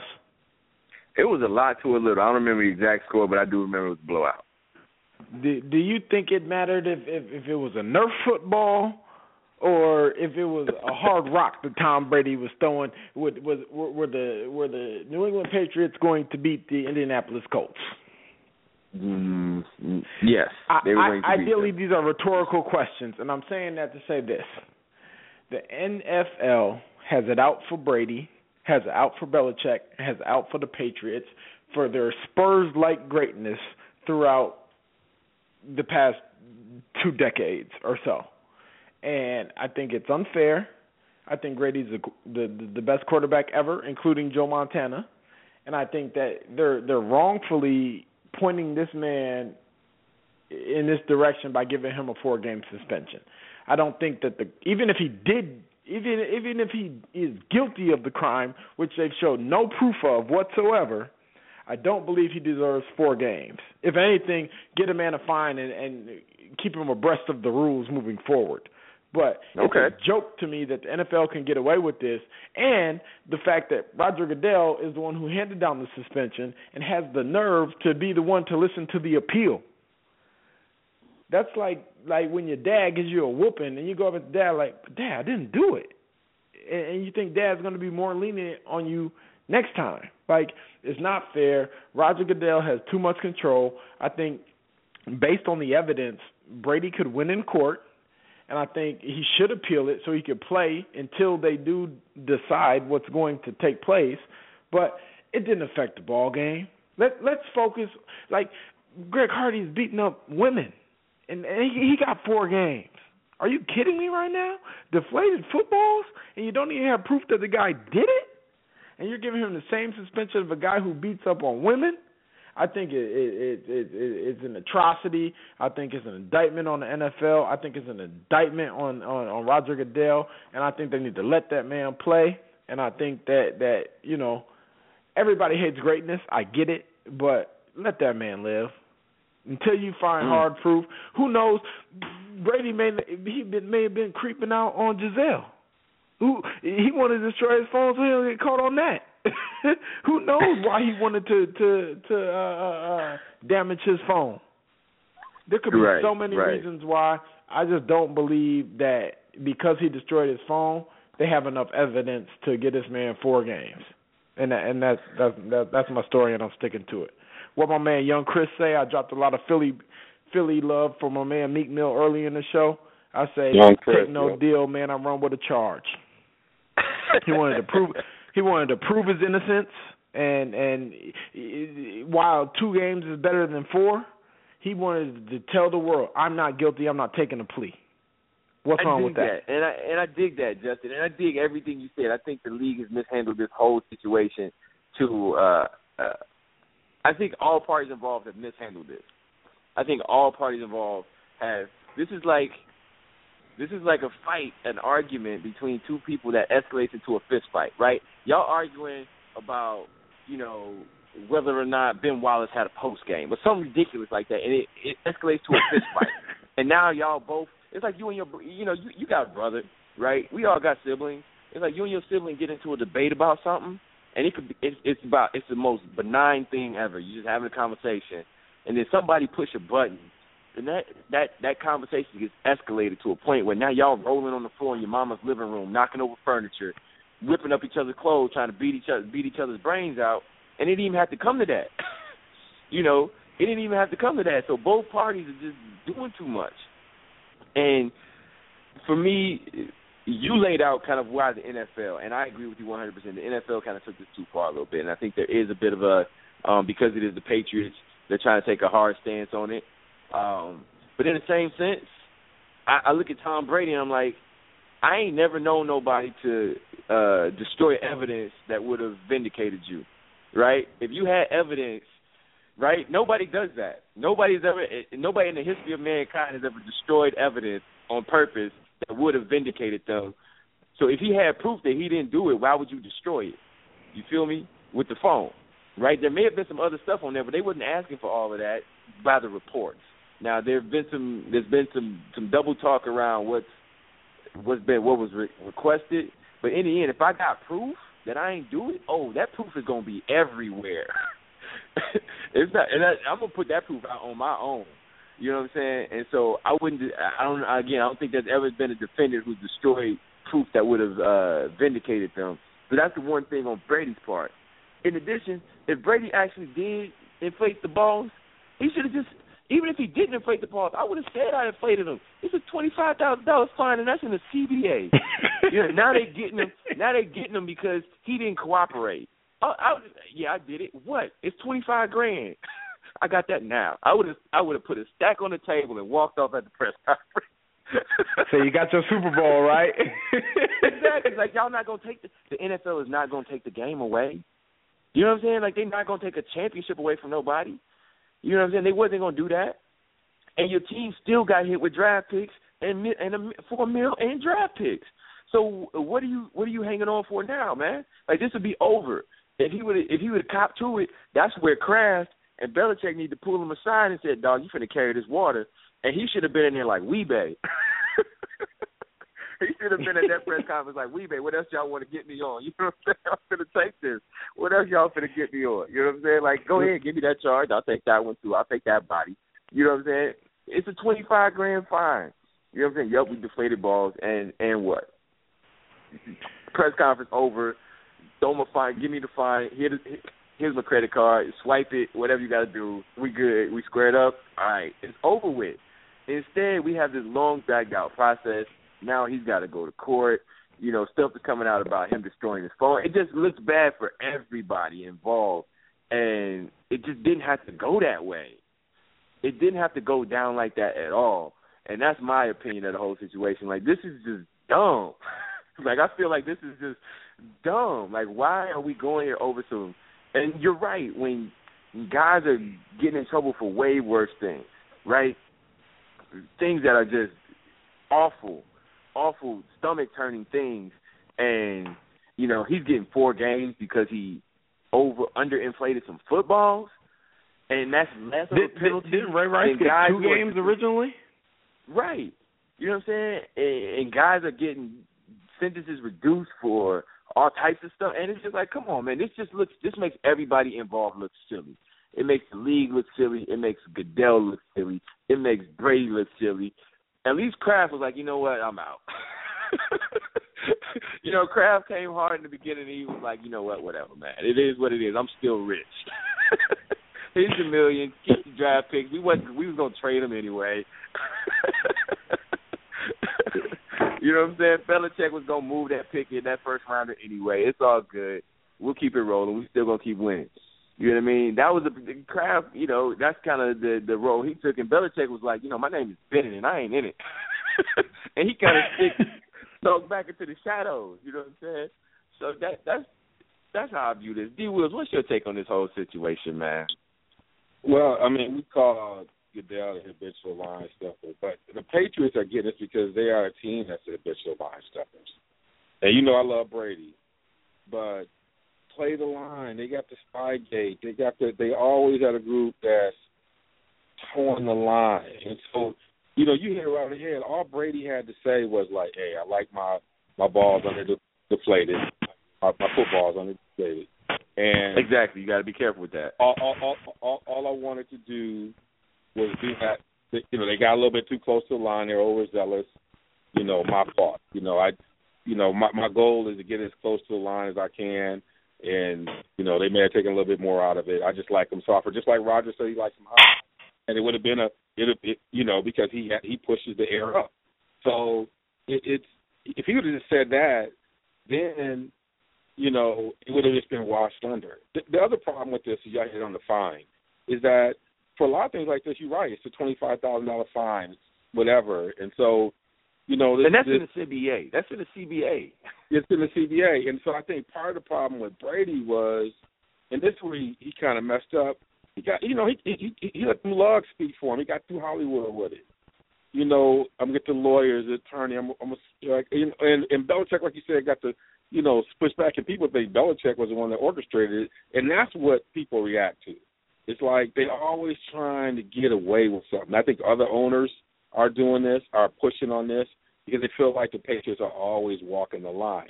They're less like the Spurs. Nobody thinks that Popovich is walking the line. Popovich just coaches better than everybody else. I think with Belichick, they always think he got another angle. Belichick is like, Karl Rove.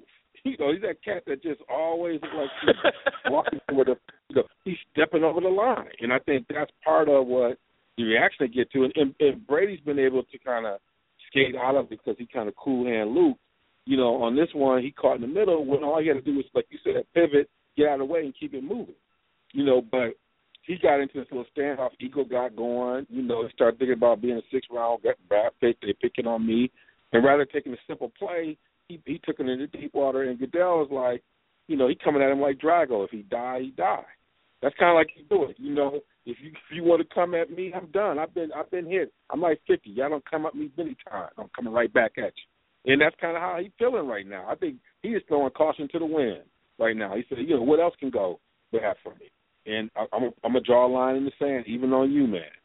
And I think he took it personal when Kraft came at him, when he probably had evidence that Brady knew more, and then Kraft was going to come out here and bust him out. So I think Goodell just like, forget it. If I'm going to go down, I'm going down my way. No, you got 4 games.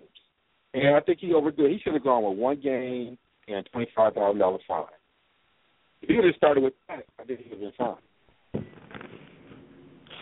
Yeah, again, overall for me, this is just too much about nothing, man. It's just too much about something that I don't really. Justin laid out. Justin said, all the evidence says when they scored the most points, the ball was right.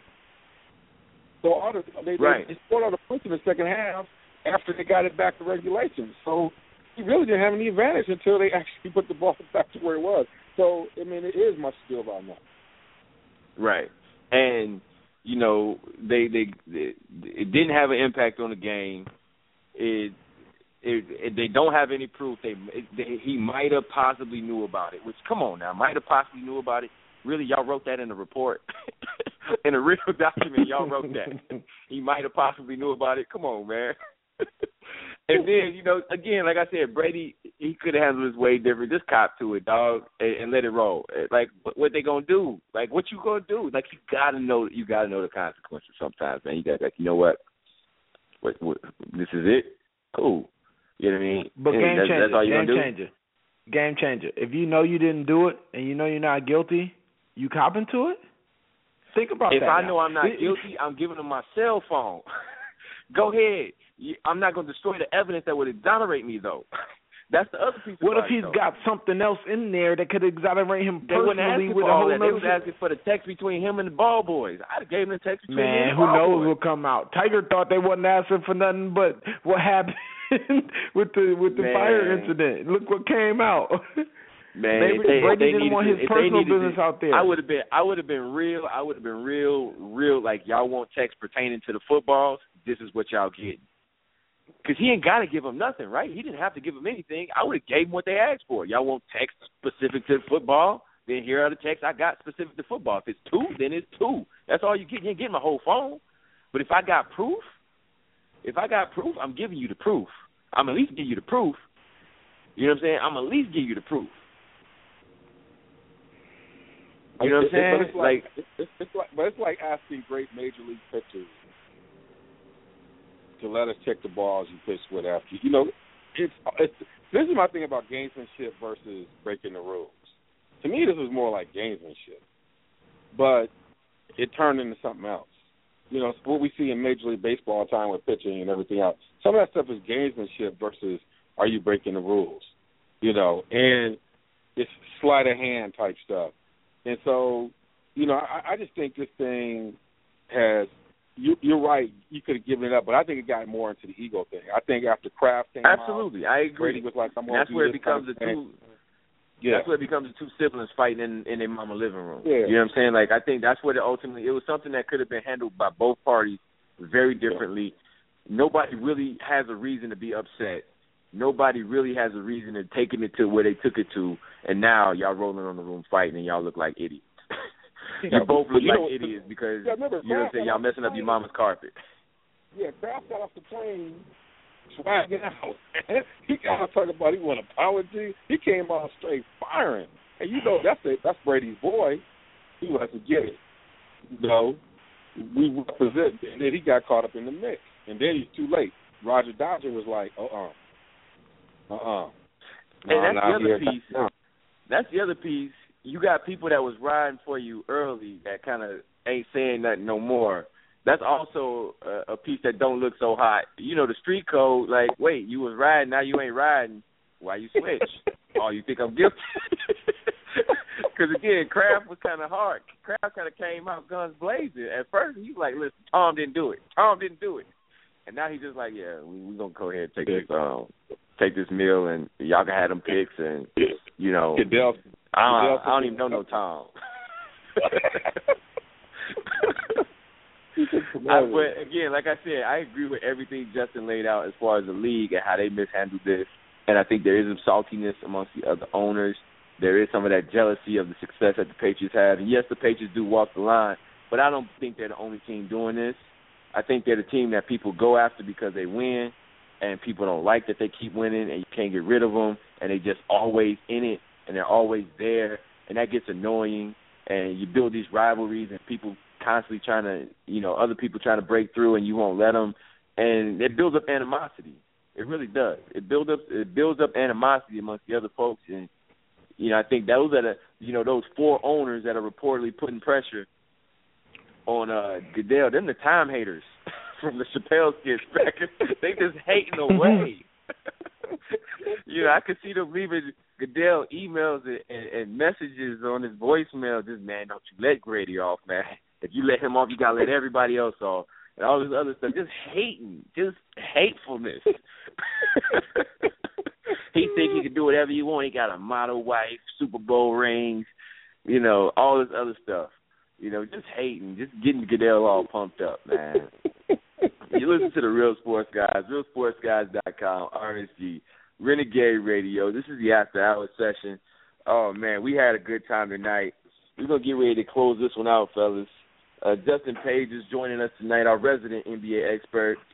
Dustin, man, I know I didn't prepare you for this, but you've been on fire tonight, and I want you to close us out. You get the last word. You got 2 minutes to kind of put a bow on this show. This has been your game, right? This has been the 55. This has been your 55-point night. You've been on fire all night. We ISO'd you, let you do your thing, kind of showcased you. We're not trading you, though. It's not that kind of showcase. You know what I'm saying? We keeping you on the roster. I want you to wrap this thing up. You got 2 minutes. Anywhere you want to go with this, fire off. All right, well, listeners and viewers, I appreciate it. RSG family, I appreciate y'all giving me the opportunity to even participate. Ending the show, I couldn't find it any better way to end it with my dog of the week. I don't think we got to it. It was a tough call this week. It was between Shady McCoy and Gilbert Arenas. Unfortunately, due to this past week's incidents, Shady is now off my draft board because he became an official hat to the back guy. However, I love him. I love his approach to the all-female party and getting a confidential consent form signed previously. Wait. I think when have you ever had to have a permission slip to go to a party? Your mama I think it was genius on his behalf. He has to get runner-up today because, as genius as it was, I can't condone that as a responsible member of society and a husband and a father. But I give my dog of the week to Gilbert Arenas, who brought back the hibachi. He went to Orange County Fair this past week. I'm not sure if you guys are up on the story, but he left all the dolls in the store, and everybody couldn't make a jump shot, said the rim was bent, the rim was smaller than normal, and hibachi went hibachi, and he made over 30-some-odd shots in a row, and he took home all the dolls for his friends and family, and not to mention, he's still getting paid from the NBA.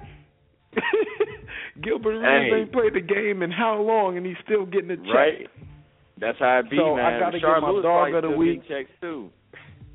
Exactly. So I got to give my dog of the week to Gilbert Arenas and my my love to the RSG fam. Thanks for having me. Can't wait to come back. And I'm still charged up. I can't wait for Meek Mill to come back. All right. Great show, fellas. Listeners out there, we'll catch you all next week or in a couple weeks. Next podcast, same time, same place. You listen to the Real Sports Guys, realsportsguys.com, RSG, Renegade Radio, brought to you by Resistance Digital. And we out of here. Peace. Peace.